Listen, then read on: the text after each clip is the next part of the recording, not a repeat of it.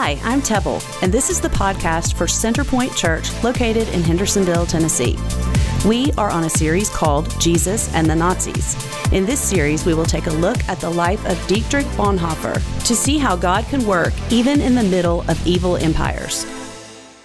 This week, we are launching a brand new series called Jesus and the Nazis. So if it's your first time here, you picked a great week to be here. It's week one. I actually wrote this series about 8 months ago, and it was really hard for me not to just preach it right away. So I've been chomping at the bit to preach Jesus and the Nazis for a while. And during these 4 weeks, we're going to look back at the era of World War II, and we're going to be talking about a man by the name of Dietrich Bonhoeffer. Now, this is a man that some of you have probably never heard of before. In fact, I'm going to wager that most of you have never heard of Dietrich Bonhoeffer, yet you can name all of the Kardashians. That's a problem. And so can I. But what I want us to talk about is who Dietrich Bonhoeffer was and what it has to do with our life today. And I think it's going to be a lot more than you think. Dietrich Bonhoeffer was a reverend, a theologian, a doctor, a disruptor, a spy, a would-be assassin. He got involved in the failed assassination plot and attempt on the life of Adolf Hitler, we'll talk about in a couple of weeks, and ultimately became a martyr, which means he died for his faith. And the main idea of this entire series, we're going to go over it over and over again, is counting the cost of following Jesus. What is it going to cost you to follow Jesus? What does a life look like of following Jesus? And I want you to hear this. We're going to have it up on the screen because it's important enough. Is this idea that countercultural faithfulness will cost you.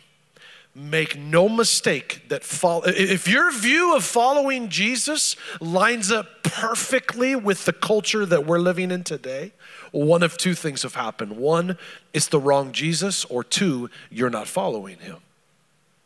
And countercultural faithfulness, I don't know about you, but for the first time in my life, I'm starting to feel some tension that following Jesus is no longer in the majority of what the society around me feels like doing or says to do. I feel now as if I'm in the minority. I feel now as if things have started to shift rapidly around me and I don't know what happened. Anybody else feel that tension? But make no mistake that countercultural faithfulness does have a cost. And I don't want any of you to be deceived of what a life following Jesus is supposed to look like. This is why I love the Bible. Lots of reasons why I love the Bible, but you've heard me say this before probably, is there's a cross on the cover, man. We don't try to hide it. It's an instrument of death right at the beginning. There's a quote by this guy named Ray Ortman Sr. He's an author and theologian. He's been dead a long time, so don't worry about it if you don't know him. But I want you to hear this. I came across this week. I found it fascinating. It says, half-hearted Christians are the most miserable people of all. They know enough about God to feel guilty, but they haven't gone far enough with Christ to be happy. Isn't that the truth? I've been there. Dietrich Bonhoeffer, he was perplexed by why Christians would say what they believe, but they would live a different way. It's not just hypocrisy. It's more of you say that you believe these things in faith, but then you live in a way as if you don't need faith because you're going to work everything out on your own first. And to him, it was, why would you even say one thing if you're not going to live it? And that you can find out a lot more about what you believe based upon how you live than what you say. But there is a cost. Let's talk a little bit about the life of Dietrich Bonhoeffer. Over the next 4 weeks, we're going to cover his entire life. And each week, we're also going to be looking at a portion of Scripture, and then we're also going to look at what does it have to do with you and I, right? Why do I care about some dude I've never heard of? And what does it have to do with society today? And I think it's going to be alarming to you how much it has to do with society today. 1906 in Poland, Dietrich Bonhoeffer was born. We have a family picture right here of Dietrich and his family. It's slightly highlighted. Believe it or not, Dietrich is this blonde-haired child over here. He looks kind of like one of the children of the corn in a Stephen King book. But That's Dietrich, big family, very prestigious family he was born into. His father was the most well-known psychologist in all of Germany. Like, dude was successful. In fact, he has an older brother who at age 23 helped Albert Einstein split the atom. What were you doing at 23? Marshall, don't laugh. I know what you were doing at 23. and in World War I, one of his brothers died, and it really affected his mom. His mom had a mental health battle that she struggled with the rest of her life, having difficulty dealing with the death of her child. And I think that Dietrich, this made him wrestle with this idea of, if there is a God, then why would he allow something such as war? And he declared at age 13 that he was going to be a theologian. He was going to pursue a life of studying who God is. This was surprising to his family because, one, he was 13. What were you doing at 13? What are some of you 13-year-olds doing with your life? Probably not pursuing theology. But it also surprised his family because they weren't super religious. They were the type of family, yes, they were Lutheran, and yes, they went to church, but there's a difference between going through the motions of going to church and dedicating your life to the Lord. I tell people all the time, I got saved in 7th grade, but it wasn't until age 33 that I gave my life to the Lord. There's a difference. By 21 years of age, Dietrich Bonhoeffer receives his doctorate in theology. What were you doing at age 20? Well, let's not go there. In fact, his dissertation that he wrote for his doctorate, the leading theologian at the time, Karl Barth, he called it, and I quote, a theological miracle. Do you know what my teacher, when I wrote my master's dissertation, do you know what he called my dissertation? He called it a C+. And by then I was like, well, D stands for degree, let's move on. But he called his dissertation a theological miracle. So in 1930, Dietrich Bonhoeffer gets on a boat and sails to New York City. And he attends Union Theological Seminary. He's an adjunct faculty member, but he also takes classes. And this is going to be important. You're probably wondering, why do I care where he went? Because in New York City, he encounters a friend that I believe changes the trajectory of his life. It was a young man by the name of Frank Fisher. Frank Fisher. If we can put this picture up, this is his class at the seminary. And you'll notice this African-American gentleman right here in the middle. That's Frank Fisher. Now, Frank and Dietrich become good friends. And Frank takes Dietrich Bonhoeffer to his church. Abyssinian Baptist Church, the largest black church in America. Now, imagine for a moment a scrawny, skinny, very pale German dude being invited by his friend to the largest black church in America. I actually have a picture of that church today. It is still in existence in Harlem, New York. It's beautiful, isn't it? And when Dietrich goes to this church, he hears from a man by the name of Pastor Adam Clayton Powell, a fiery preacher. And believe it or not, their services lasted a whole lot longer than ours do. And why this affected Dietrich so much is because he sees for the first time in his life what it looks like to actually praise God.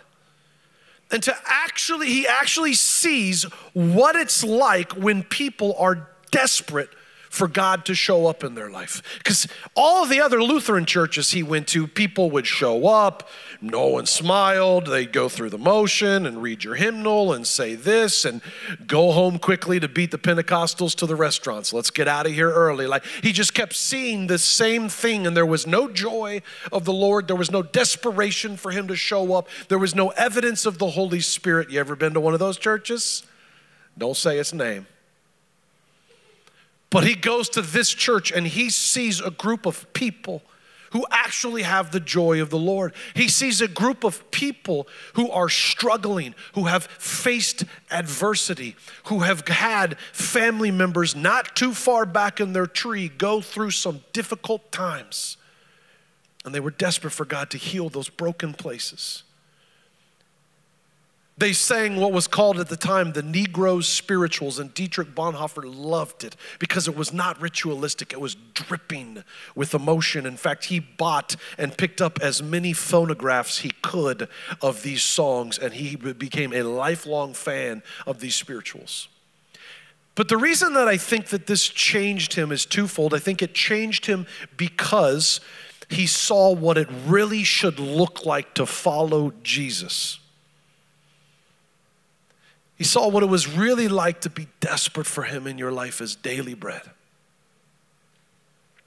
I also think that it opened his eyes to the issues with segregation going on in the United States at the time. And he saw what it looked like when other human beings made in the image of God were treated as less than. And I know this would affect him a few short years later when he sees the Jews in Nazi Germany being treated as less than.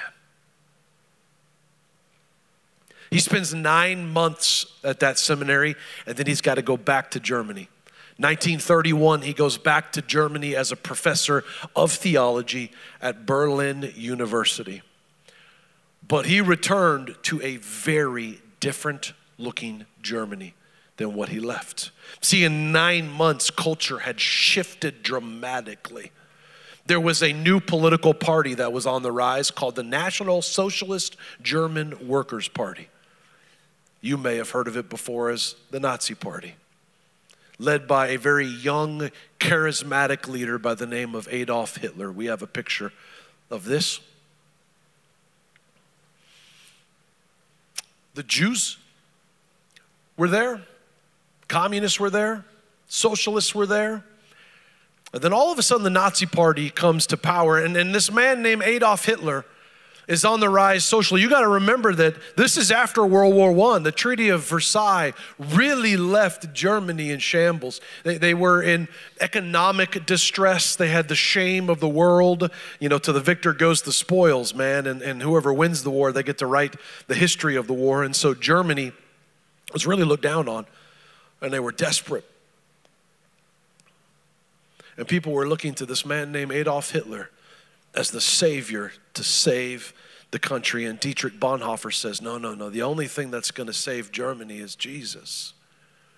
But in the 9 months he was gone, culture had shifted. Now, I don't know, church, if you've noticed, in the last few years, culture has shifted.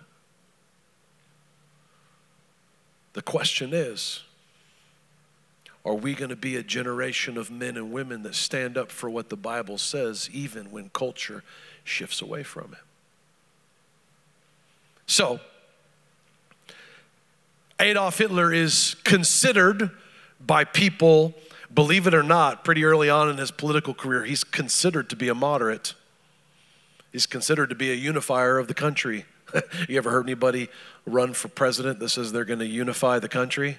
I've heard it from like the last 5. And they said that he's going to unify the country. In fact, he would even say phrases like this, that he wants God's will for Germany to be done. And the people were so desperate for a leader that would rise up that they bought it hook, line, and sinker. Dietrich Bonhoeffer recognizes this. He recognizes what's happening. He's recognized that culture is shifting. And so he starts to speak up. In fact, just a few years later, once Hitler becomes chancellor, Dietrich Bonhoeffer is going to speak out against him on the radio. And in the middle of his speech, it gets cut off from the airwaves. Because if you can control the communication, you control the narrative. Sound familiar? Adolf Hitler, as soon as he starts to acquire this power, then his language starts to shift a little bit. We're going to talk about this a lot next week, that language matters, words matter, and society will often try to change your language to change the ideas. But language matters. And Adolf Hitler has now convinced the people of Germany that the only reason they lost World War I was because they had some traitors from within the country. So he convinces the people of Germany to first turn on themselves. in the same way that the devil is going to convince churches to turn on themselves. The local church can only be defeated from within. You know that, right? So don't be surprised when within a church people will backtalk and cuss and gossip and have these giant arguments, being so distracted about pews versus chairs. What a waste of time when we got a world to win. Adolf Hitler has the same strategy. He convinces the people that there's three groups, I already addressed them earlier, that are the reason they lost World War I. And if they could eradicate these three groups, Germany can rise to prominence again. The communists, the socialists, and the rats. The Jews. His words, not mine. Forgive me, Father. And if we can just get rid of those people, then Germany can rise to power again, which he says is the will of God. Taking who God is and morphing him to fit in what your will is and what you want. Sound familiar? So what I want us to do now is I want us to really pivot for a moment and take a look at what Jesus said, because I think it's going to line up perfectly with where Dietrich is at this time. Because he knows if he makes a stand and says something, it will cost him. He has an academic career. He has hopes of getting married one day and having children. He has a following. Countercultural faith will always cost you. We just aren't often willing to pay the price.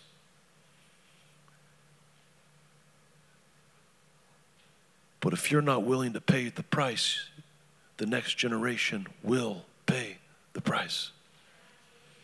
We're going to be in Dr. Luke's gospel for the next couple of verses. Any idea what book of the Bible that is? It's Luke.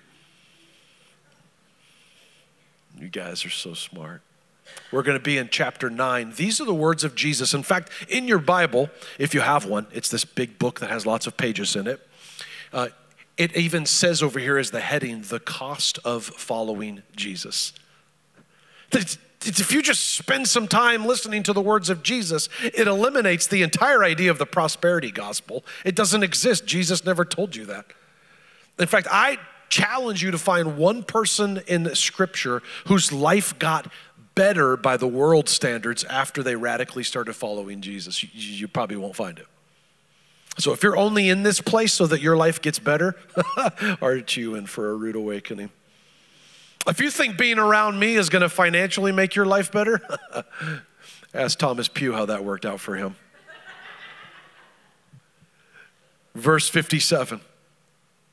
As they were walking along the road, a man said to him, to Jesus, I will follow you wherever you go. And Jesus replied, foxes have dens and birds have nests, but the Son of Man has no place to lay his head. What a weird response. What we're going to see in this passage is three different people say they're going to follow Jesus, and then Jesus goes out of his way to like almost talk them out of it. He just said, I'll follow you anywhere. As soon as they say that, like we're supposed to hand them the church coffee mug with our logo on it. We're supposed to congratulate them. We're supposed to be like, okay, and here's a card. Please fill out your information so we can spam your email and never leave you alone. Like that's what you're supposed to do. The 9 a.m. thought that was hilarious. Just wanted to let you know. And Jesus has a very weird response. Like this dude says, I'm going to follow you. And he starts talking about foxes and birds. And it's like, and on the surface, all three of these answers of Jesus are going to be strange. They're going to appear almost sociopathic. It's going to be very odd on the surface. But I want you to understand the point Jesus is trying to make is there is a cost to following him. It will cost you. So what he tells this man when he says foxes have dens and birds have nests, but the Son of Man has no place to lay his head, he's saying this path that you say you want, it will not be easy. And I think even today, you and I, we're in such a materialistic world that he's trying to say, if you follow me, then the things that man thinks are important, you can't. And you're going to never feel like you're home. You're going to never be comfortable. You're going to be an alien in this world because this world is no longer your home. So if you want to be comfortable, don't follow me. If you want to stay in a nice, quiet little life and ignore all of the people around you and just do what you want to do, then this is not the path for you. And he's telling them on the front end, count the cost. You know how many times men and women have come up to me after service, or they've reached out to me after service. I had an appointment and we meet, and they would just say, God is telling me to do this. He's been telling me for a while, but he really spoke to me at your service on Sunday, and I'm going to do it. And then I would say, awesome. And then I would see them the next week, and then I would see them 3 weeks later, and then I would see them months later, and now they're not here because they weren't willing to pay the price. The sacrifice comes before the blessing. Before the blessing. Second guy, this man actually is recruited by Jesus. Verse 59. He said to another man, follow me, but he replied, Lord, first let me go and bury my father. And Jesus said to him, let the dead bury their own dead, but you go and proclaim the kingdom of God. So again, kind of a mean response. Like, Jesus, you must have been in a bad mood that day, man. You didn't have coffee. What's going on, man? I've had those days. 5 of the days a week, I'm that way. Don't you laugh. It's a weird response. Like, this guy, poor guy, he just wants to go bury his dad. Like, what's so difficult about that? On the surface, it would appear that way. But remember, you got to look through Scripture culturally. Culturally, it tells us a lot. According to Jewish tradition, the oldest child would be the one that would be responsible for burying their parents when they died. So we know right away he's the oldest child. Why is that important? Because that means he's going to get all of the inheritance. Is there anybody in here who's the oldest child? I am. We're just responsible, wise, mature, and we're waiting for an inheritance, right? But in order to do that, this process, according to Jewish tradition, that's an important word, could take up to a year. And he tells Jesus, follow me. Or Jesus tells him, follow me. And he says, okay, but first, I've got to get these affairs in order, because as soon as I get him buried, then after a while, I can get the inheritance, get everything lined up for my family, and then I'm all in. There's 3 words that we're going to see all 3 of these people have a problem with, and you and I have a problem with these words too, because we say them. It's but, if, and when. Listen to this. He says, I will follow you with everything I have when I get these things lined up. I will follow you, Jesus, but I won't do this, this, this, or this. For a long time, I ran away from my calling that I knew God had on my life because I was afraid of what he was going to ask me to give up. Because I really love my habits. And I was afraid of what if. What if he calls me to go to a church with nobody there in the middle of COVID? And then he did it. What if he calls me to go be a missionary at a hut in Africa? What if he asks me, we say this, I will follow you, but I won't do that. I will follow you if you do this. I will follow you when I get older, when I get married, when I can retire, when my savings account is enough, when my house is paid off. I'll follow you as long as it fits within what I want to do. And Jesus is saying, then don't do it. Then don't do it. Count the cost. The third person.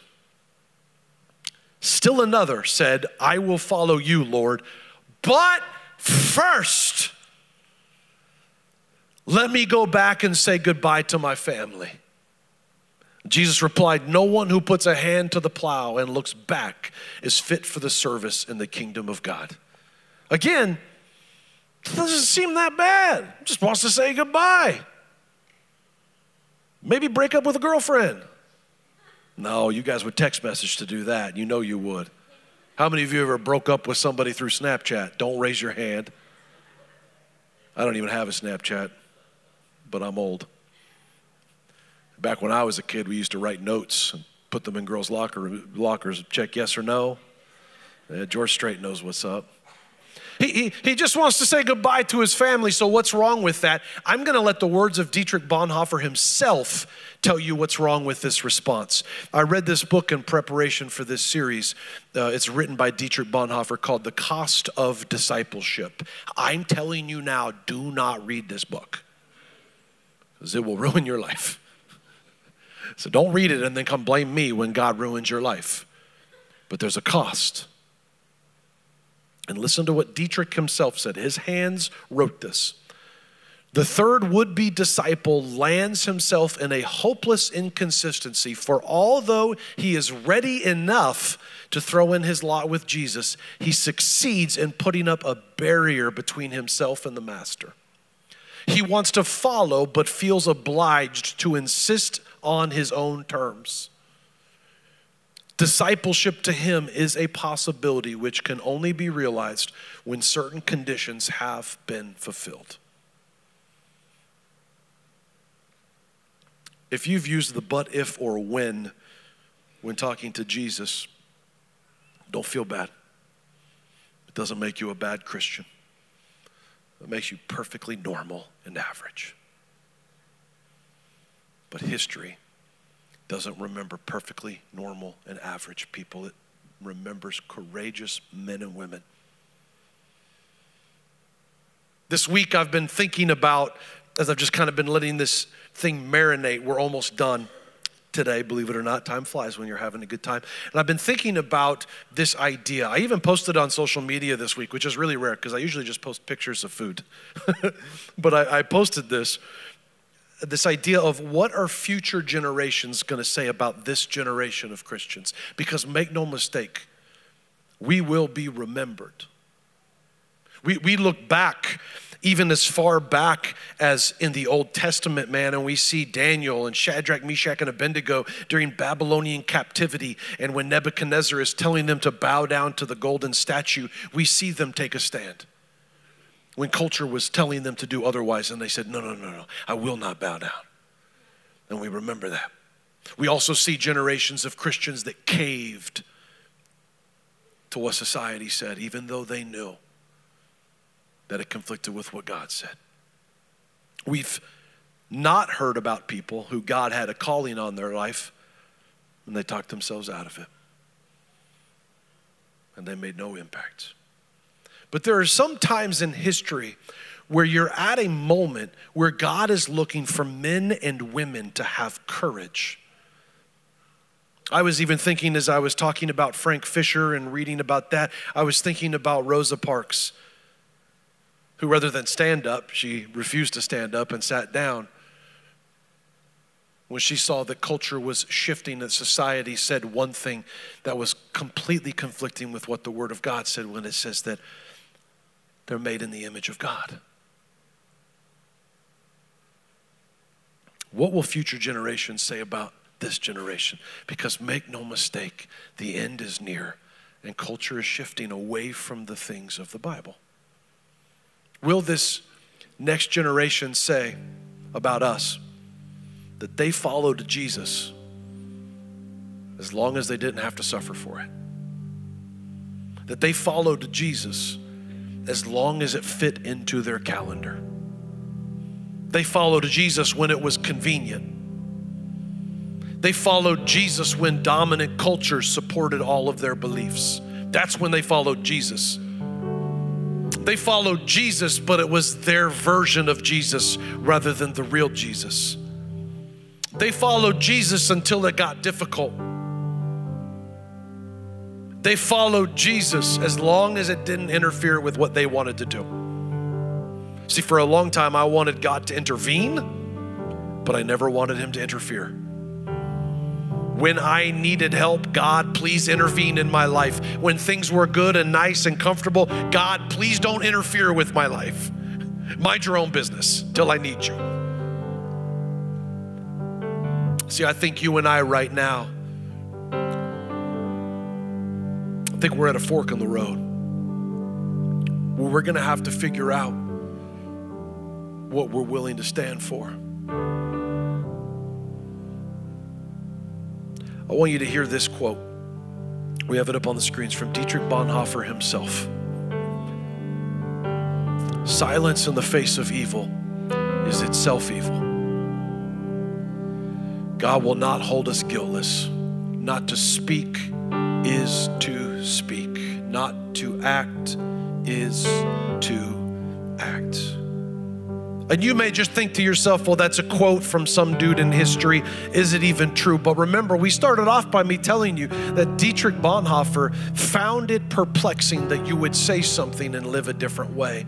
And Dietrich Bonhoeffer is going to ultimately die for standing up against Adolf Hitler. 3 weeks, ironically and tragically, before the war ends, the very last order given by Adolf Hitler before he committed suicide was to execute Dietrich Bonhoeffer. And he spent the last few years of his life, we're going to learn a lot more about this in week 4, in a concentration camp with the Jews. And history will remember a man who stood up for God when society said elsewise. Let me try that again, because that was a good line. But don't miss this, because here's what I want future generations to think. I want future generations to say that this was the generation of men and women of God that stood strong when times got tough, that still had faith even when they had to bury people they loved and there was no evidence that God was answering their prayers, yet they still had faith. I want them to be encouraged by our faithfulness. I want them to be strengthened by the courage that we had. You see, God uses men and women during difficult times to make a difference. And it's not too late. How will the future generations view us? The very last thing I want you to remember is this. It's been kind of a theme lately, unintentionally. Is I think that a lot of people get it confused, that they think that once you're born, God is like, okay, what should I do with this life? Now that we have this life, what should we do? When the reality is the scripture says that he put you in a time and a place in the world's history where he thought you could make the biggest impact for his kingdom. So is it a difficult time to follow the Lord? Yes, it is. Is it a difficult time to be a man of God? Yes, it is. Is it a difficult time to lead your family? Yes, it is. Is it a difficult time as a young person or even as a single person to stand for purity in a culture that's obsessed with sex? Yes, it is. Is it a difficult time to stand for the things that God says when society says, did God really say? Yes, it is. But he put you in this time for this purpose. How will we be remembered? Would you stand with me? I think we can do it. I think that we see all the time that revival starts with just one person. I think we can still learn from the life of Dietrich Bonhoeffer that it will cost you, but Jesus never told us it would be easy. He told us it would be worth it. So as we close out in prayer, I'm going to dismiss you right out of prayer.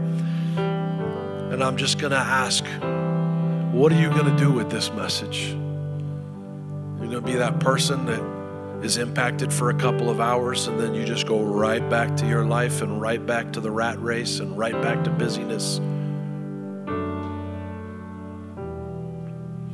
Or are you going to be the person that says, I'm going to live different.